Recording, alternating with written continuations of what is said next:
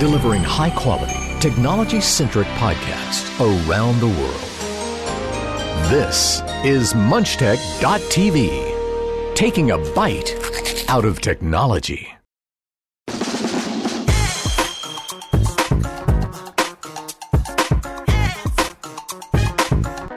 Hello, welcome to episode 516 of The Two Techies for Saturday, October 10th, 2020.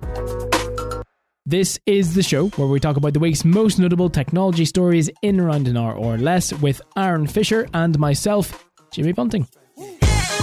Come together once a week to discuss, debate, scrutinise and explore the world of tech. On this week's episode, Apple, what to expect at their October event. And is consumerism slowly changing for the better?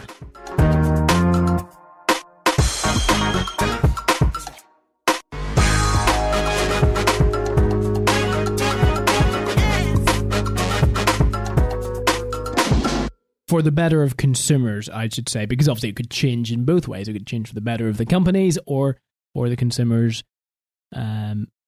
and technically then the economy or the environment, or both, or neither. We'll discuss it later on in the show. If this is your first time joining us on episode 516, thank you so much for taking the time to do so, or if it's anywhere in between in terms of episode numbers, again, thank you for doing so. The best technology show, the most entertaining and informative, with simply the best hosts. That is a review which was not said anywhere, sadly.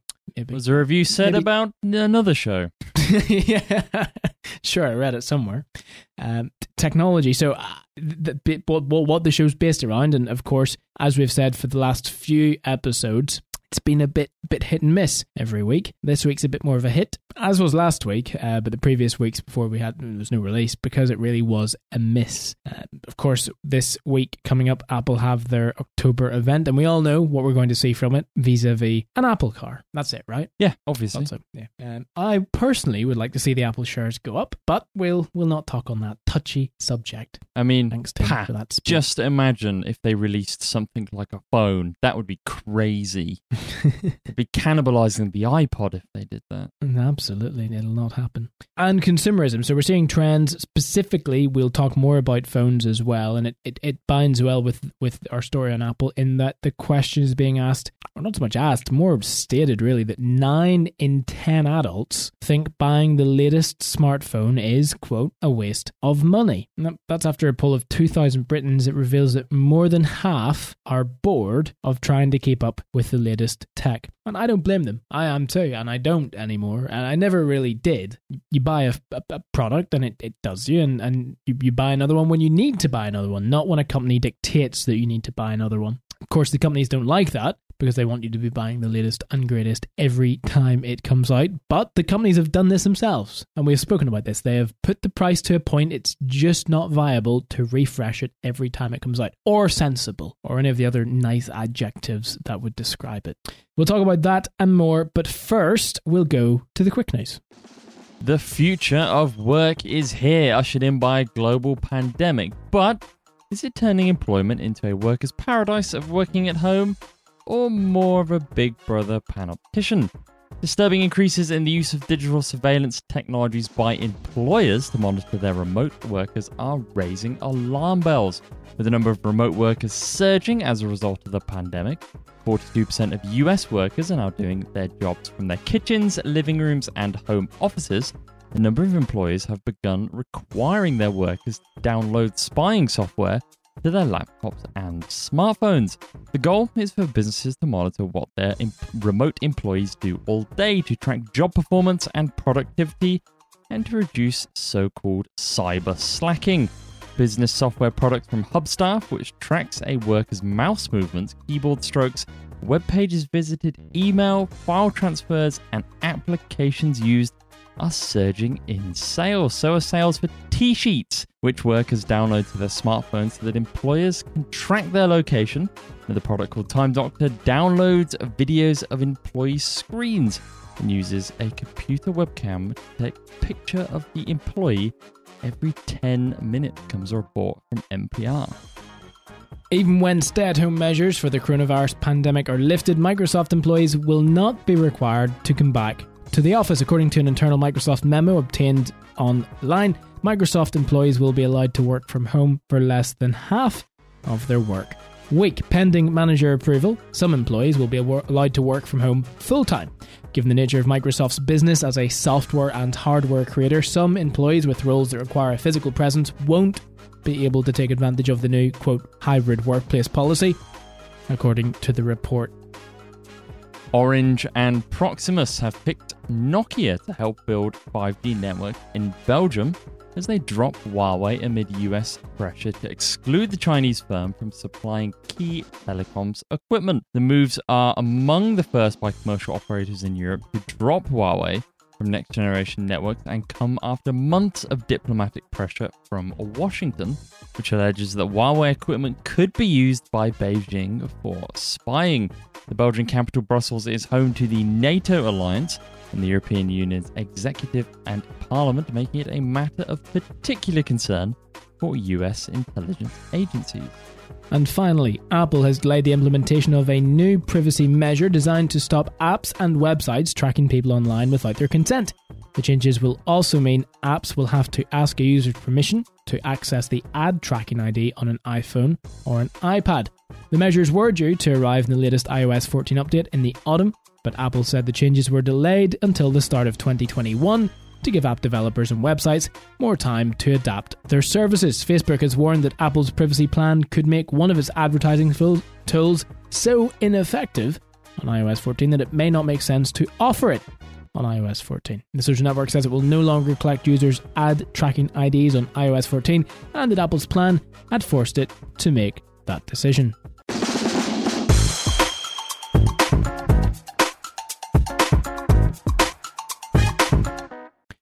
Mouse movement, keyboard strokes, file attachments, your screen, your webcam. Wow. I mean, Aaron, if your workplace said we're going to take a photo of you every 10 minutes, would you be happy with that? I don't think I would. I think, and I know my workplace would never do that, and I think that would be a lot different over here. There's got to be laws that surround that. But if they did that, I think many people would tell their employers where to go stick their job. The worrying thing is, it's how much of this is happening probably without the employees even knowing. And this all comes from so much of business today. You see so many offices, so many employer-employee relationships are just like, there's no trust anywhere there. So many jobs are like, it's questionable whether they should exist in the first place. I'm talking at like, middle management level. Like, there's that level, not every office, but a lot of offices have it where it's like, and what exactly would you say you do around here, to quote Office Space? Their job is to primarily look busy and butt themselves into everyone else's job. I feel like those are the type of people that are instigating this. Like, they have to be seen to be doing something. They've got to see that everyone's being productive and that's their task. We make ourselves busy by making sure everyone is busy. Exactly. But it's just like, is the work getting done? Is this job that you need doing getting done? Yes or no? If it's a no, go figure out why. What's happening? What can you do to help? Instead of, I'm going to track every keyboard stroke and mouse movement. I'm going to take a picture of this person every 10 minutes. That's just bringing the cubicle home. I could never work in an office environment like that. It's just insane. I think what this highlights is in those situations, if you have an employee or a workplace has a set of employees whereby this is necessary, then what that highlights is their recruitment process has failed them. Because their recruitment process, it's very hard to fire or get rid of a member of staff. It's not as difficult to put a bit more effort into recruitment and figure out the right person for the job, the right person for the company, the right person for the culture. I sound so corporate, don't I? But you get the point. And that's the thing. It's if you don't trust your members of staff that far, should you really have them working for you?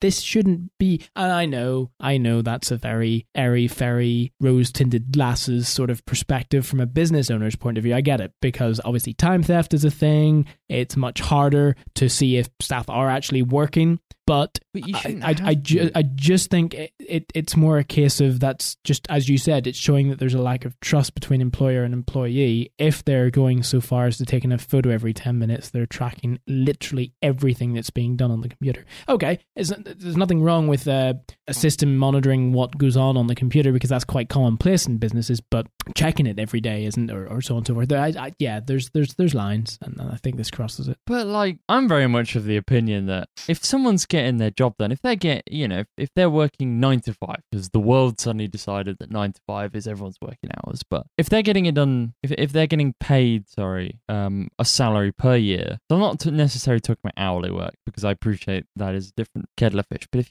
you're getting a salary and then the workplace assumes that it's 9 to 5, I'm very much of the opinion that I wouldn't care if someone's getting their task done and they're getting it done in 5 hours. They don't need to sit there like, what are they going to do? Check their email for another 3 hours? Like, let's use this time working from home to. It doesn't have to be 9 to 5, and this is a valid reason. Like, I already think that working from home, and I've already seen it, it's done such a good job of getting rid of so much unnecessary cruft from businesses. Like, I've already watched like unnecessary meetings that we all went to. You know, every one of us has been to a meeting where it's like, well, this was an utter waste of my time. Because everyone's working from home, not the meetings are more difficult, but like, I don't know, there's more of a threshold to arranging a meeting now, and people don't want to turn up to pointless meetings more so than ever. And sorry, go ahead. I was just I think we're already seeing like this slow, or this change that I think people have generally wanted to happen for years now, but it took a global pandemic for it to happen. We've already seen a shift of, we're just talking about Microsoft, this more people working from home. Okay, let's try and shift this culture away from, unless you're a business that absolutely relies on this set of working hours, everyone working 9 to 5, like some people work better in the mornings, some people work better in the afternoons. Like, let everyone kind of pick the hours they work. Like, we can work around everyone's lives all of a sudden. I know that's such a like, ooh, pie in the sky, like you said, airy fairy thinking. Like, it's such an idealistic way of thinking, but I think this is the time to start having idealistic thoughts. You know, the world has thrown us a curveball. Let's do something with it. Well, what you're saying about, obviously, if someone can get their day's work finished in a lesser time from home and use the other time for something else, why not? And I think some companies will have that opinion, and again, this is a very isolated perspective, and I completely get the other sides of it too. But if that's the case, then you would hope or think generate a culture of trust. And when there's trust and when there's a bit of flexibility and a bit of give and take, what you get normally, sometimes of course, is the sour apple that just ruins it for everyone. But you would get this whole thing where the employee actually has some sort of responsibility to the business, rather than just, I come in at 8 or 9, I go home at 4 or 5, I do my work, I go home. All of a sudden, if there's that bit of flexibility, I think, actually, I'm part of this. This is me because I have a bit of responsibility and I have a bit of ownership over this, so I'm going to take ownership, and actually I need to get this done, so I'll do an extra hour for not for nothing, but you get what there's give and take. And funnily enough, the excuse of 9 to 5, as you said, Aaron, it falls under Parkinson's law, which obviously is the adage that work expands, so as the time the time available for its completion. If you have from 9 to 5 to do the work, you're going to take and you've nothing else to do between those, and you're not allowed to do anything else. You're going to use that time in its entirety. So yeah, and that applies to a lot of things in life. You have a list of things to do in your day, and I guarantee you, if you add 2 or 3 more things to that list, and you say, I am not stopping until I finish that list today, you'll do everything quicker. Not necessarily any different in terms of the outcome, but you'll probably get through it quicker. And we've all seen it, you know, as you said. I mean, that Parkinson's, it's perfect, isn't it? It's so true in a lot of cases. Because we've all seen it, like a deadline is 2 hours away. It's amazing how much work you can get done in 2 hours that you've spent the last week doing. Yep. Because if you have that, again, anyone who's been through any kind of education, we've all done it. Paper is due, or essay, whatever it is. Yeah. Everyone does it the night before. Like, you know, it's amazing what you can accomplish in like a finite amount of time, because it's just the way we seem to work. And I think that generally works for a lot of businesses. Again, this is not painting all businesses with the same brush. There are businesses, you know, a restaurant staff can't go, well, I got no more tables to wait, so I'm going to go home now. Like, it doesn't work for everything, obviously. Eat up quickly, we need the next people to come in. Just all the waiters like crowded around this last table going, come on. But I think for a lot of, let's say, tech-based business, I'm specifically looking at software and, you know, talking about Microsoft here as well, that I don't think you can just turn up one day and do away with the 9 to 5. I just don't think that's going to work, because I've seen people have adjusted hours in the office, and it does sometimes cause issues because it can be difficult to arrange a meeting or a deadline or whatever. But if you assign people tasks and go, let's say you work with them, it needs to be done by this time next week. You let them go off and they do it. If they're working from home, you don't need to be like staring over their shoulder or taking a picture of their screen or logging their mouse movements. It's just like, as you said, just have some trust in this person. Like, you will build a much better relationship with your employees. You'll get so much more out of them. Exactly what you said. They feel like they have a little bit of ownership over it. We're talking like we're managers here, by the way. But it's just, I think just from both of us having been employees at a certain point, in different businesses, you see how it works in different places, and you can go the places where you feel a part of it, where you understand that this amount of production yields this amount of results. And I think seeing how businesses divvy up, let's say, rewards for said results, you are more incentivized to get your stuff done. I think it's obviously very different for, as you say, for the people who you wake up in the morning, you go to work, you come home, rinse and repeat. And I think there's a lot of work that obviously suits, and I appreciate that that's how a lot of people want to work. Not everyone wants to work the same way, and that is absolutely fine.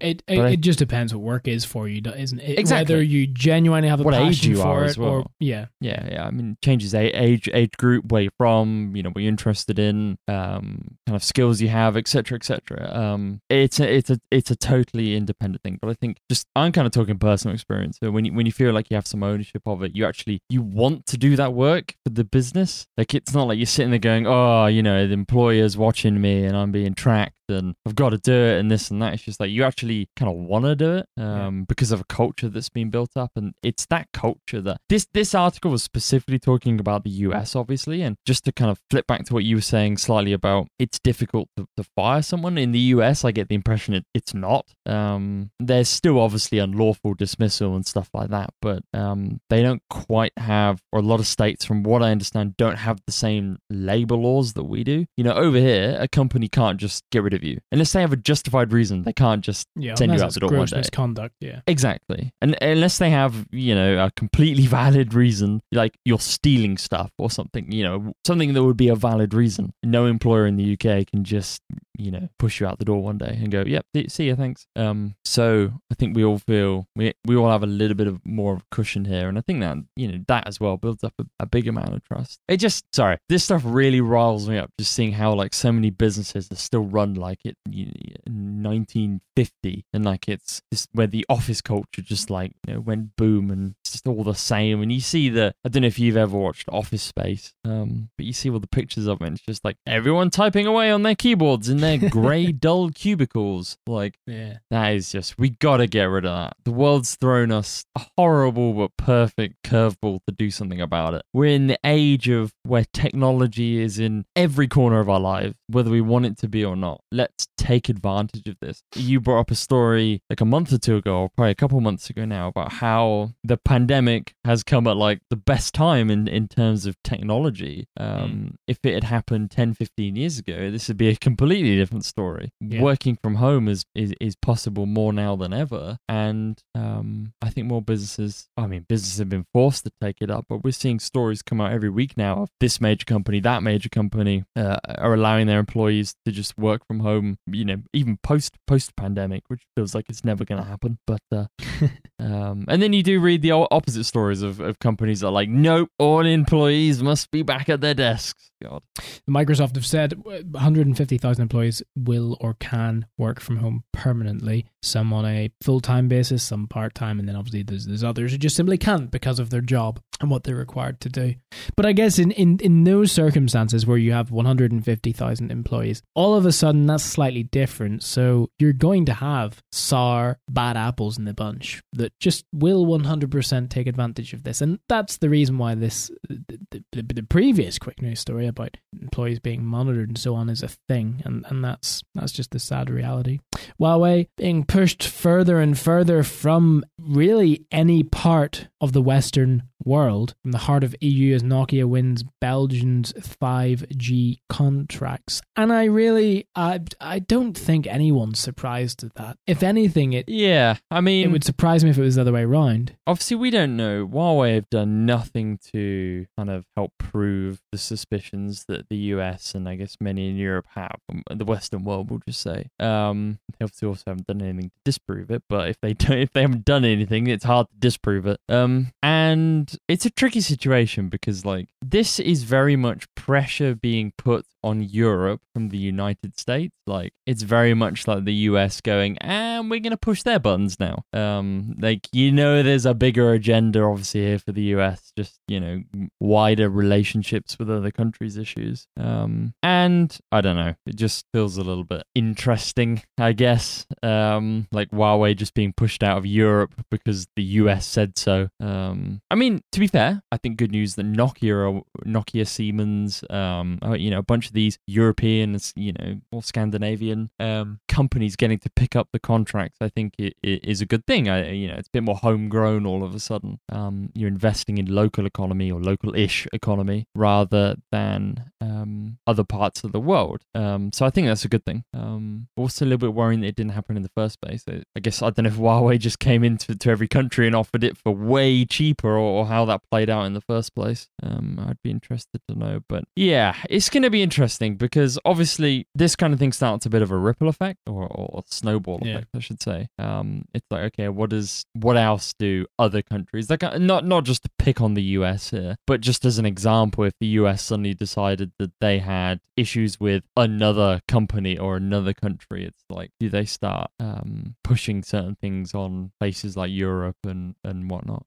Will be interesting. I appreciate that Huawei may have very legitimate reasons for being concerned about Huawei. Obviously, Huawei, through some of the stories we've had on the show in the past, have shown genuine reason to have a slight concern about it. But yeah, I think this time maybe a little bit of an innocent victim, but maybe not.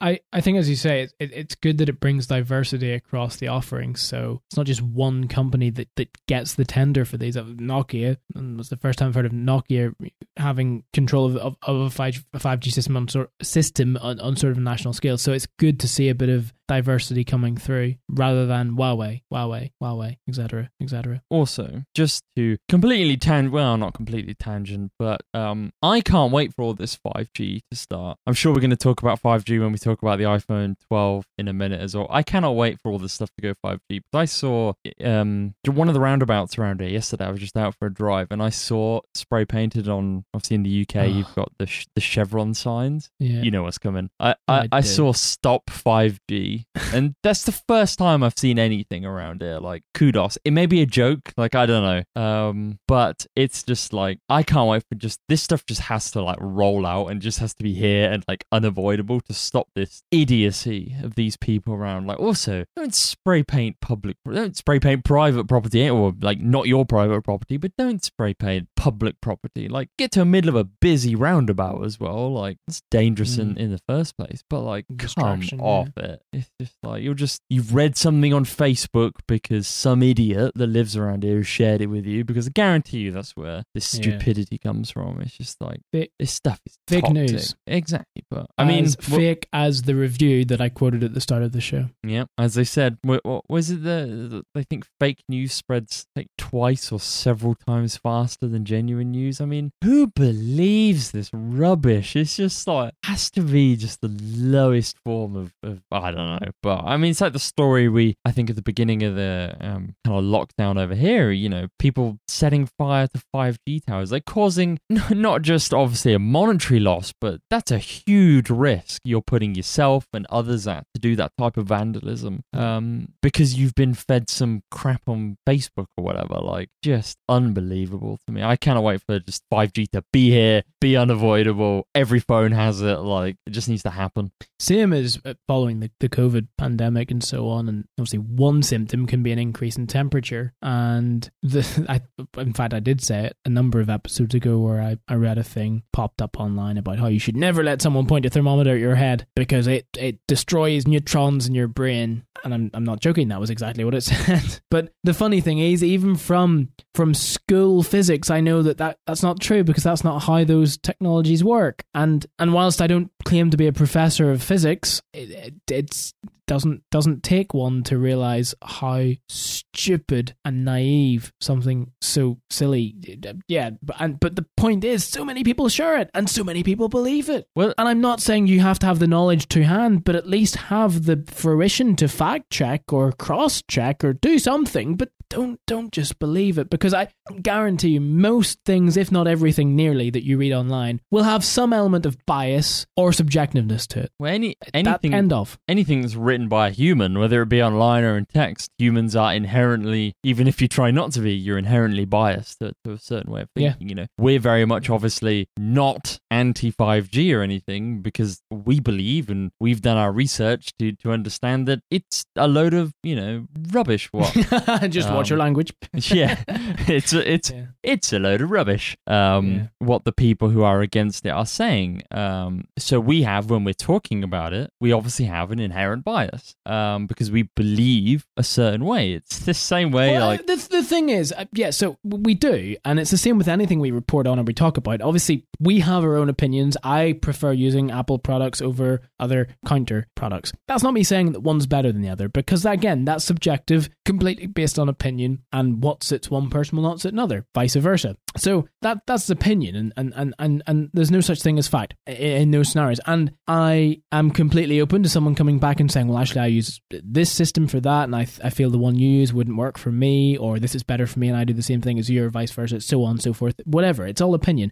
But when it comes to the likes of, as you say, Aaron, we go away and we think about, so that, for example, 5G, if someone puts a hypothesis in front of you and says 5G is harmful, okay, based on what? Based on we believe that it has caused coronavirus.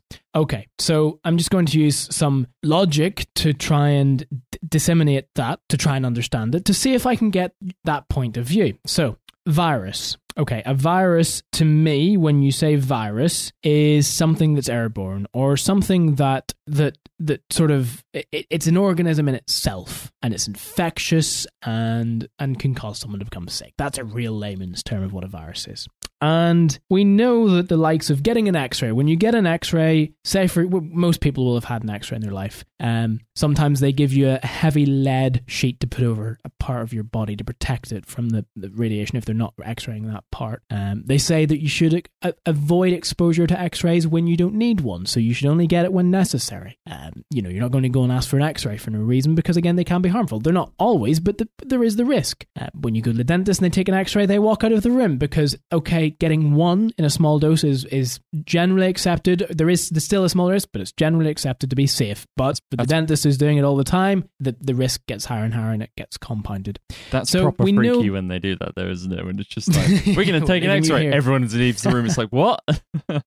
Yeah. My point being, so we know that X-rays can be dangerous. That's known fact. Gamma rays, even more dangerous because they penetrate at a vaster rate. So, and again, I'm in no way 100% qualified to say this, but I'm just going off a very, very broad, vague, you could say naive understanding of the whole thing. So we know that X-rays can cause cancer because they penetrate, because gamma rays can do the same, because again they have the same properties to a further extent. Now, at the same time, radio waves, they have a different wavelength again, because it's energy. Energy has a wavelength. So, but they have a different wavelength, so they penetrate different. So they're not damaging. They don't penetrate to the same extent. And again, excuse the terminology. But my point being, so the reason why X-rays and all of the radiation that is dangerous can be dangerous is because it can cause destruction or manipulation or mutilation of cells, which is how you could potentially get cancer from exposure, because it can penetrate and it can cause those problems. And again, this is anyone who is medically qualified is laughing right now, and rightly so. But my point being, for someone to then say that you don't go into my end point here after all of this debacle of attempting to be medical, but my point is you don't walk into the dentist or get an x-ray and be told this could give you a virus. Not once have I ever heard that a wavelength of any sort can lead to a virus. Cancer, yes. Virus, no. And since when did listening to the radio become dangerous? Because that's the same type of thing that a mobile mast is really giving out. It's not giving an x-ray out. So if someone came along and said a cell tower can cause cancer, whilst more plausible, and I'm only saying that because obviously, yes, these things we know that rays can cause these things, but not that type. So my point being, it's not even on the same, excuse the pun, wavelength in saying that 5G can cause a virus, because the two aren't, they don't, yeah, you get what I'm trying to say. Anyone who has logic knows what I'm trying to say. So that's the point. It's just so implausible and so wrong in the first place that it's incredible how many people just read it and believe it. And I'm not saying you have to be educated in that area, but at least have some common sense, or try. But alas, point being, that was a very long-winded way of saying don't believe everything you read online. And then Apple with their anti-tracking privacy measures. I'm surprised that they're delaying it, Aaron. Are you not? That seems to be a very kind thing of them to do, right? It's kind of annoying because when this feature was announced and Facebook, when the feature was announced and we were all kind of like, yes, this is what needs to happen. This is what needs to happen for apps to stop tracking you, because that's become the story of the past few years, is just how much specifically Facebook-owned companies, but Facebook-owned apps, but any app really, can track you on a mobile device as well, without you really knowing. Yes, this is such an Apple thing, Apple really digging down on the privacy thing. And then like for them to come out and go, oh no, Facebook have complained, we're going to delay it. It's like, okay, this doesn't seem very Apple-like. Yeah. I do love the fact that Facebook have spent the entire time of like the past 2 months whinging and moaning and, oh, boo-hoo us, it's so against us, this, that, and the other. It's like, I love that. I think that's the reaction that everyone, I think, was hoping that Facebook would go for. It's like, no, we can't earn money. Boo-hoo, feel bad for us. It's more, we can't earn money off you. Exactly. We can't steal your data anymore. You should yell at Apple. It's just like, no one's going to feel sorry for you. Like, no one is going to feel sorry for you. Truly slime ball of a company. I think I've made that clear over the years. But yeah, it does come as a bit of a surprise. I mean, this story is like a month old. I just thought it was interesting as we were talking about a few more privacy related things today. Totally. I will be interested to see. I hope that Apple don't, like, obviously something getting delayed, a feature getting delayed is always a little worrying, because everyone will forget about it in 3 months and then Apple could just not do anything. That would be an uncharacteristic move for Apple, and I believe they will still do it, but it is still something that I think we have to keep an eye on and make sure that it does actually turn back up, because it's a super pro-consumer change to iOS. To basically anonymize the user even further against these apps, I think is perfect. And for Facebook, just a little byline in that article to say that, oh, they've already had to make this change based on this decision. It's like, sorry, do you want us to feel sorry for you or something? I just don't get the angle Facebook are pitching for it, like when saying this stuff in the press. Like, no one cares. Yeah. Speaking of Apple, their High Speed event set to be held on Tuesday, October 13th. Obviously, they've already held their September event, focused on the iPad Air and the Apple Watch, rather than the iPhones, which it usually would be. But due to this virus, which has been going around, things got a little bit delayed. I don't know. I'm just guessing. All right. Global pandemic, you say? That would something never like happen. That, although I don't think it will stick. I read online something about, I can't even remember, but it's fake news. Vaccine by the end of the year, drink bleach, something like that? It rings a bell. Light, I think you shine a light. That's it, light, yeah, that's it. Know. We all did that and it went away, yeah, I forgot. So really, this event is iPhone and iPhone only, is what we're expecting. Now, whether Apple throw a curveball and bring something else out at the same time, who knows? But like the likelihood is it's just the iPhone. I think the curveballs, Mac Rumors have done a pretty good job of lining up a few curveballs that we think might happen. I think they're actually way more interesting than the iPhone. Like the iPhone is just like, yay, another iPhone. Just like people have been arguing, people on Twitter have been, or the tech community on Twitter have been doing what they normally do, or should I say Apple community, and it's like arguing over whether it'll have a 120 hertz display, like the general public care. Like the iPhone is just, yay, a new iPhone, different, slightly different shape, woohoo, different size. That's actually probably more interesting. I just want a new silicon Mac. Please, Apple, do it. Do you think we'll see that though? Well, so we know from WWDC when they obviously announced the Switch that Apple did say a silicon Mac before the end of the year. We also know that Apple's before the end of the year can genuinely mean the last week of December. See the Mac Pro 2013 and I think the iMac Pro. They both, like Apple did, yeah, it would totally be before 2014. Shipped like the 21st of December or something like that. Like it was the last, like it was literally the last possible moments they could possibly do to get it in people's hands.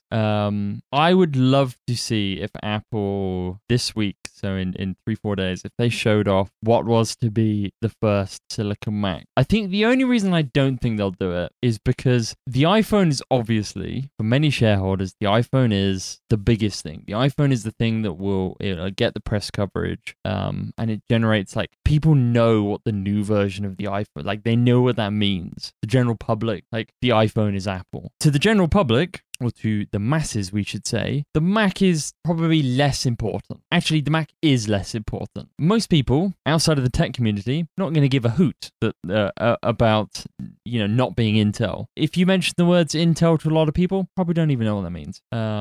So I think that whilst I would love Apple to do this, I could see them not doing it because I think the press, it would take away from an iPhone announcement. And for Apple's bottom line, the iPhone is still king at the moment. A silicon-based Mac is not what they're like. I don't think Apple are doing that because they think it's going to make them a lot of money. It's just like that's the progression of the Mac. The iPhone is what will make them a lot of money. It's the reason they'll spend a lot of time talking about it. Even for small upgrades over the years, the iPhone gets all of the showtime. Anything else on the event is like, and we've also got this, and this. See ya. We're also, as the rumor of some new AirPods. Probably not an update to AirPods as we know it, but the forever rumored AirPods Studio, or whatever they might be called, the over-the-ear version of AirPods. A rumor that AirPower, remember AirPower? Remember the first thing I think I've ever seen Apple publicly cancel and say wasn't happening? AirPower might be back, and then AirTags, which are like this perpetually, like it was meant to happen earlier in the year, then it was meant to happen at WWDC, and now it's meant to happen now. So I don't know how much I believe that. We've also seen rumors in the week that it's now been delayed till next year. I like to think that Rene Ritchie put it very well in a video the other day. He said that anyone can call themselves an Apple leaker now. They just have to put it in their bio on Twitter, and they'll get thousands of retweets. Like, just people just seem to throw spaghetti at the wall and see what sticks nowadays. So we don't know when any of this stuff is coming, but we should probably talk about the iPhone. Is this the iPhone? Are you gonna upgrade? Is this the one? I don't know. It depends. The only thing that's annoying me about the 7 Plus at the minute is the battery life. Other than that, it does just fine. And I think the solution to that is just get a new battery. I think it was changed once in 2018. In fact, it was changed once in it. It's crazy. I don't realize how long I've had that phone for. 2016. And it's funny how when you have a phone, I tend to have the same phone, but I go through another generation in between. All right, okay. There's no need to stop flexing. It's because the iPhone 7 is so slow. It's because, excuse me. So first you flex and then you insult. It's My like goodness. a massive slab. Like it's huge. I mean, the thing is, at least I'm not a consumerism person that just gets bought into advertising. Yeah, I won't lie. I think, don't know. I think I might. I might. It just depends what it offers or whether I can hold out, because that's what I will be doing. If I don't change, I'm holding out. It's the 7 Plus, again, it serves me perfectly, but the problem is the battery life. It's just not really, if you're anywhere away from a charging point for any more than any given amount of time, it's just not ideal. I think the one thing I will say about the battery is even when I got mine replaced like you did, it's like not even close to the new iPhones. Yeah, that's fair enough. Like, I think you are genuinely in for like an amazing moment when you realize how long a new iPhone lasts. Like, the things are just... Put it like this, does it last a day? If I use my iPhone really heavily, and I'm talking like if I'm using it, I don't even have a situation where I could... If I'm watching videos on it all day, or like hours and hours and hours, like 4, 5, 6 hours of screen on time, I may dip below 50% by the end of the day. So what you're saying is it lasts a day? Like, mine lasts multiple days. I don't charge mine every day. I charge mine every other day. That is alien to me. I charge mine multiple times a day. Yeah, I will put mine on charge, and then the next night I will probably leave it off, and then I will charge it again the night after. So it serves me through 2 days. I don't do a whole lot on my phone. I do a lot less on my phone than you do, so it's probably a slightly different use case. My phone it spends most of its day in my pocket or on the desk. I don't use it to check anything really or do anything. It's a picture taking device massively as well. That's another thing, by the way. The camera is nice. And the iPhone 7 has an amazing camera. Like, that was a huge step up in camera. Were you going to say that the new iPhone is night and day to the iPhone 7 Plus? Hey! Get it? Night mode. You like that? I'm clued in. People should call you a comedian. They shouldn't. I think my next question is, so you're coming from a Plus, which is, what's that, 5.5-inch screen? I think 4.5, something like that, yeah. I can't remember what the Plus is. The iPhone 11 is a bigger screen and it's a smaller phone. So based on that, and based on the fact that we think we're going to get it's a 5.4, a 6.1, and a 6.7, I'm assuming you're not going for the 6.7, just because I imagine that thing will cost you, like, you'll have to chop both your legs and both your arms off to be able to afford that. Well, I don't know. I'll wait and see what the offering is. But I'm not overly excited, or I won't be in a rush to do it. That's the thing. Are you like me and couldn't care less about the iPhone and just want them to hear them talk about the Mac? I would like to see some sort of commitment to the Mac, yeah. Because again, I just don't feel that Apple are there on it. It's so inconsistent. WWDC, well, every lineup. Inconsistency is a big thing. We talked about that last week, I think. I think the commitment to the Mac is clearly there. Apple wouldn't invest all this money in silicon if they didn't see a future. The one thing I'm worried about is the event is this week and they announced something like, obviously, macOS Big Sur, it hasn't come out yet. It's still in the beta stages. And from what I understand, I'm running Big Sur on my MacBook Air, but I'm running like 3 versions behind now, I think. From what I understand, like, it's getting worse through the betas. And I'm not necessarily talking about the stuff that we all notice, like as users. I'm talking about app developers, so people who are using the Catalyst system, which is the iOS app, merging thing. That was a pretty broad brush, but you know what I'm getting at. Developers are saying it's getting worse, like it's getting more unstable, it's getting buggier. Like Apple we don't know, like people don't know what's going on. Big Sur is nowhere near ready for consumer release, which has me majorly worried, because I would much rather Apple go, you know what, this is still behind. This is still a month, 2 months, 3 months, 6 months behind, and just carry on with the beta stages. Because we already saw with Catalina what a rushed OS looked like. Was it Catalina? I think it was Catalina. I mean, there's been a few these past few years. Like, it's hard to keep on top of the dumpster fires that Apple put out on the Mac at the moment. It seems like every other year is a good one, and then the in-between years are just like, wow, that was a trash fire. And we rose-tinted spectacles for the days when Apple tested things. Bearing in mind, for anyone who's used a Mac for long enough, you will know that the 0.0 release of any version of macOS is a bit of a trash fire. People just seem to, when anyone tells you that Snow Leopard was great, they're remembering 0.8, not 0.0. 0.0 was awful. 0.8 was where they spent loads of time on it and it was perfect.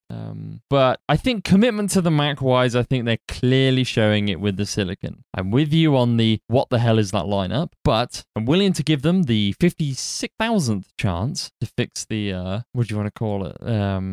complicatedness, diversity, mess. I don't know. we'd call their Inconsistent, lineup? fragmented, disastrous lineup. Because I'm wondering if a switch to Apple Silicon is a fresh start on the entire thing. Like we saw the switch from PowerPC to Intel, everything got a new name. We went from the PowerBook and PowerMac and iBook to the iMac, the MacBook and MacBook Pro and Mac Pro. Apple took that as that's the end of an era, and this is the start of a new one. So I will be interested to see what happens then. I think we could be in for... Actually, the Mac Mini carried across. That is one thing that went PowerPC to Intel. I'll be interested to see if this is Apple, like, they're going to not clean house, because I think the names are obviously staying. Apple have too much market staked on MacBook Pro and iMac now. They're not at the market share point where they can just go, yeah, we're calling it something new, like they could back in 2005 and 6. So I would like to personally see that. I'm with you that I think that the Mac lineup is just bananas. Like the iMac Pro not being updated now for 2-3 years, whatever it is. It gives me kind of like the faintest hope that the Mac Pro is going to get updated. Obviously, the advantage with the Mac Pro is that it is technically user upgradable, so you can buy third-party parts yourself, which is a big win. The machine also costs £5,000, the base model. You would like to think it's user upgradable. Well, tell that to the iMac Pro that's also £5,000 that is... I mean, you can't even upgrade the RAM in that machine because it's obviously server RAM in there. So, or ECC. So it's not.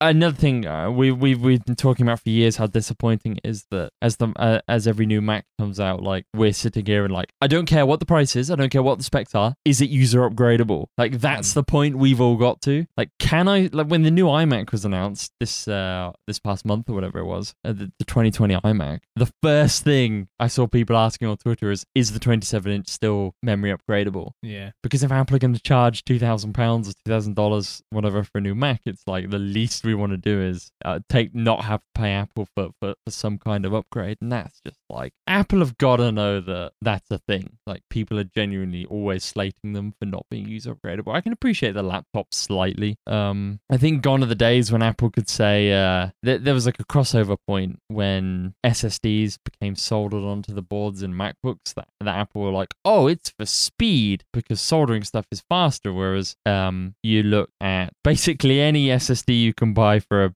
a PC or for whatever now, and it's like the same speeds, if not faster, over a modular connection. So gone are those excuses. I think you're just being harsh. What do you mean gluing methods don't make for a user replaceable friendly device? Yeah. I mean, we've got a lot of old Macs. I got some old Macs on the shelf. Like, I've got a white iMac up here. The white iMac wasn't particularly fun to get into. Like, let's not pretend. Could do it. But you could do it, and you didn't have to unglue anything. Yeah. I've got a G4 no Cube. Heat was required. Well, yeah, exactly. I've got a G4 Cube. You literally flip the thing upside down. You push down on the handle. That's right, a handle, and the handle kind of, in a typical Apple fashion, it glides up. You pull on the handle, and the internals of the machine come out. Got a PowerPC G4. It has a little round cutout on the side. You pull that, and the side folds down. You look at the old Mac Pro. You flip a switch on the back, or the Power Mac, like the G5. You pull a tab on the back. The door comes off. The Mac Minis was like where it felt like they started to get into iffy territory. Like, you had to have paint spatulas. I always remember that. We have a 2007 one, which is the first one, and this was the same up until they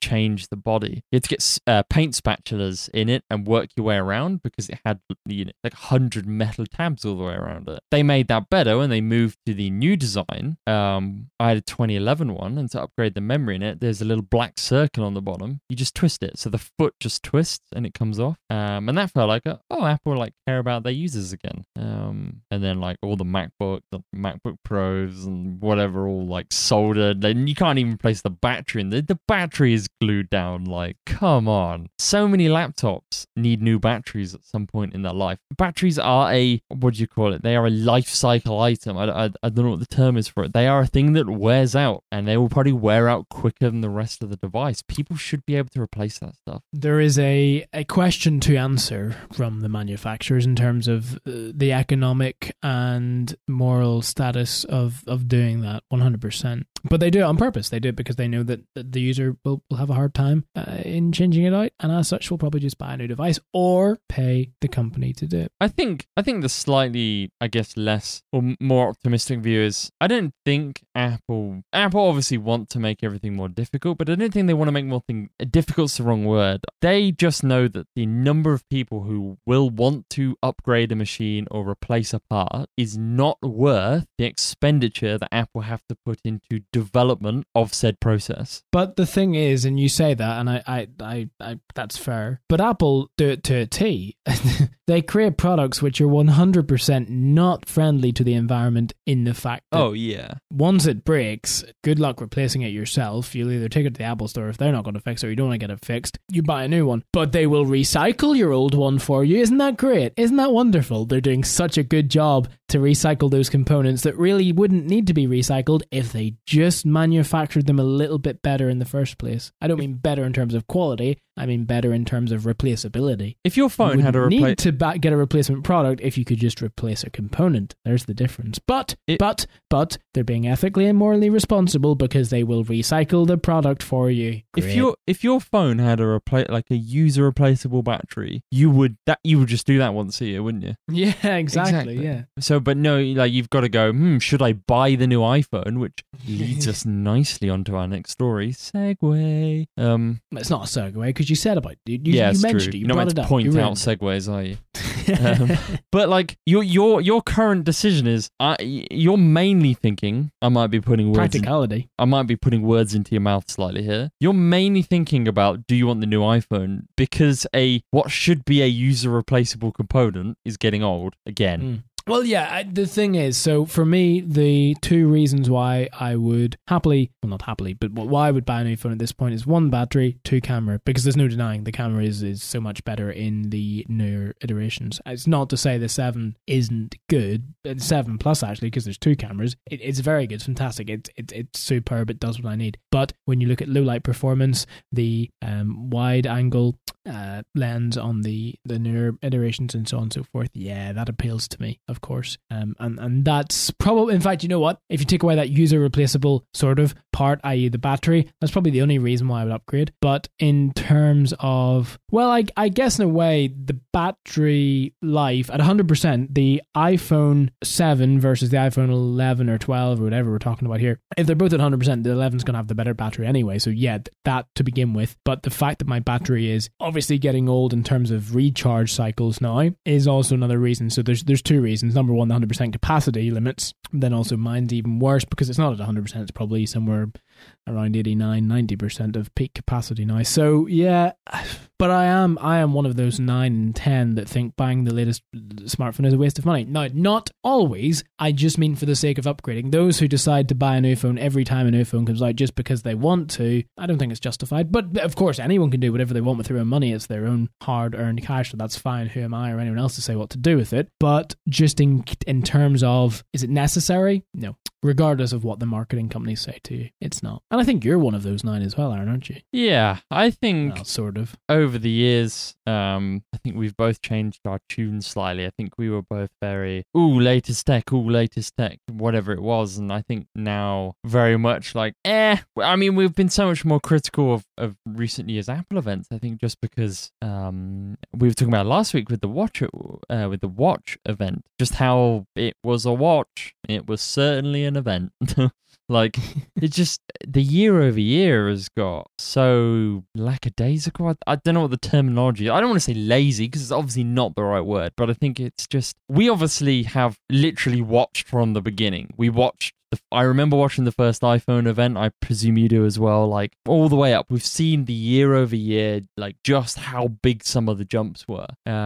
We remember how significant things like the iPhone 4 and the iPhone 5 were. And then when we got the introduction of the new size with the 6 Plus, and then like it just year over year, obviously Apple, they didn't hit a peak. But you appreciate how much faster an iPhone 11 or 11 Pro is to a iPhone 6. Like it's worlds apart, but it's slower. The difference between an 11 and a 7 is much smaller. The difference between an 11 and a 10S is like, well, if you have a 10S, don't worry about upgrading to 11. Quite different. The year over year, or even like multi-year over year, is just getting so thin. When the watch came out, when the original watch came out, so in 2015, I got my Series 0 Apple Watch, and it was, wow, this thing is amazing. Even though I think we slagged it off when it came out, and then I bought one. I've done that. I bought one a few years later. I've done that a few times. Yeah.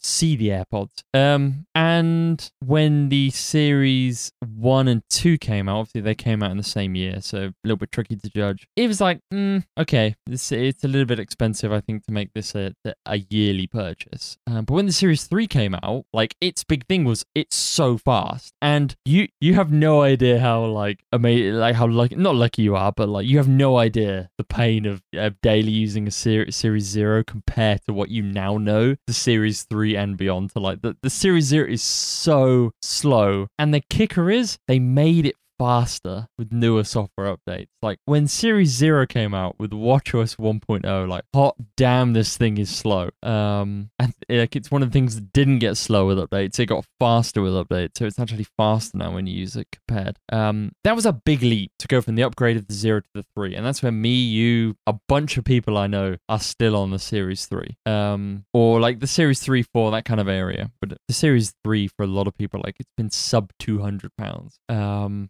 And looking at the Series 6 that came out this year, it's like, so this is 3 generations we're talking. We're coming from a time when traditionally, like, once a year was a pretty big leap, but like once every other year, that must be a huge change. We're talking like in the iPhone, that's another generation normally. You've gone from your S year to your generation year. 3GS to 4, 4S to 5, 5S to 6. 6S to 7, you see. But with technology now, with the phone now, with the iPhone, I think with any Galaxy phone or an Apple Watch or whatever, it's just not happening. And I think people are seeing less of a reason to go and shell out more money. That's another thing you got to look. It's like these devices are not only getting not that much better every year, they're also getting far more expensive every year in a time when people have less money to spend. What we talked about last week with Google making a more economic focused Pixel phone compared to I imagine what we're going to see from Apple. Obviously Apple have released the new SE this year as well. I will be really interested to see what that 5.4 inch iPhone 12 comes in at, if it's a real thing, because I won't be surprised if that's what the iPhone 11 becomes. They make it a smaller screen, they make it a lesser device, and they charge the same money for it, and then the middle one sits kind of about where the iPhone 11 Pro sits, and then the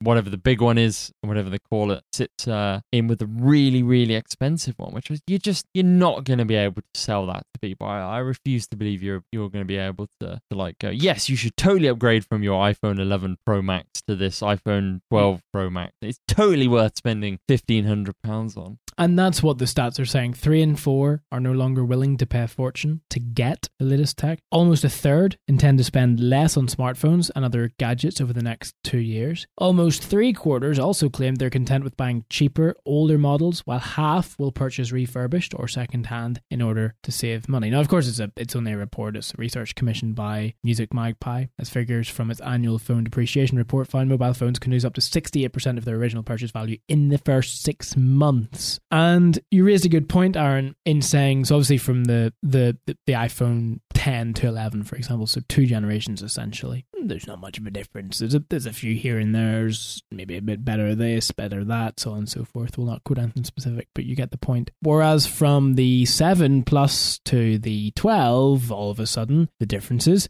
okay, small differences each generation, but they compound to create a bigger difference, which is where then the justification could come from getting a new phone. Which means that the refresh cycle is no longer 12 months or 24 months, which would have typically been the case, especially when these phones first came out, because the changes were exponential, even from generation to generation. But we've peaked now. We have such phenomenal technology in our phones. We can't really do anything better at the minute. Who knows what it will do in years to come. But in that, the tech companies are aware of this. Apple know fine rightly that their consumers, they know how, because they know exactly that you, Aaron, bought your phone on X date, and the previous time you bought your phone was X date. They know it because it's linked to your iCloud account, for example. So, not to say they're necessarily necessarily using that information, but they could if they wanted. They know what phones their consumers are using, and they know when they're selling and not selling them. And the point being, they're aware their customers just are not buying new phones every year, at least the majority, or every 2 years, whatever it is. So what do? They come in with services. And that's exactly why. To fill that gap, to fill that void, they needed more income, they needed more revenue, so the services fills that gap. So it's not an issue for them, but they reacted. And I'm not just talking about Apple, I'm talking about all of the major manufacturers. They know and they knew they had to sort of fill the void. And I don't think that behavior is going to change. And that's another thing. Phones, in their inceptions from the smartphone, say when they became a thing in 06, 7, 8, obviously the launch of the iPhone in 2007 really sort of kicked things off. I hate to say it, but that is the truth. But that at that point, the second generation iPhone, then the third, there were so many, I say major changes in each iteration that it was almost justifiable. You could say, well, it does this a lot better than that. Whereas now, the changes aren't so significant. The changes are smaller each time, and again, from 3 or 4 generations ago to the latest, there is a bigger difference because those changes have compounded. But the difference between 2 or 3 or 4 generations now could be the difference between one generation and the other 5-10 years ago. So that's another thing. It's not necessarily just consumers don't want to, but the cost has gone up and the changes are less impressive, less significant, less necessary for consumers. So there are multiple reasons as to why consumers aren't buying every year, every 2 years, and also from a point of view of a not only economic, not only a financial standpoint, but also an environmental. Because there is no doubt when we finish with our phones and we either hand them down to someone else, we sell them on, or we recycle them. And if you do that responsibly, great. The products and their components get recycled. But you're still buying a new device, which if you think about it, has a footprint that if you didn't buy it, you didn't need that footprint. So there's so many connotations and connections. And I think people are just being much more savvy and conscious, which could only be a good thing, I think. Not to say I don't want to see sales flourish, because obviously sales mean more innovation because the companies have more money to put in R&D and so on and so forth. But that's for another time. Nonetheless, our consumer habits changing 100%, without a shadow of a doubt. And I think that was to be expected. And I think the tech companies themselves knew that, and they've reacted accordingly. What will be interesting to see is what Apple bring out in just a few days' time in terms of the iPhone. Will it be what we have suspected, what the rumors have said and shown? And my initial feeling is to round up, yes. I think we've gotten to a point where Apple are pretty predictable now with all of the leaks and the so on and so forth.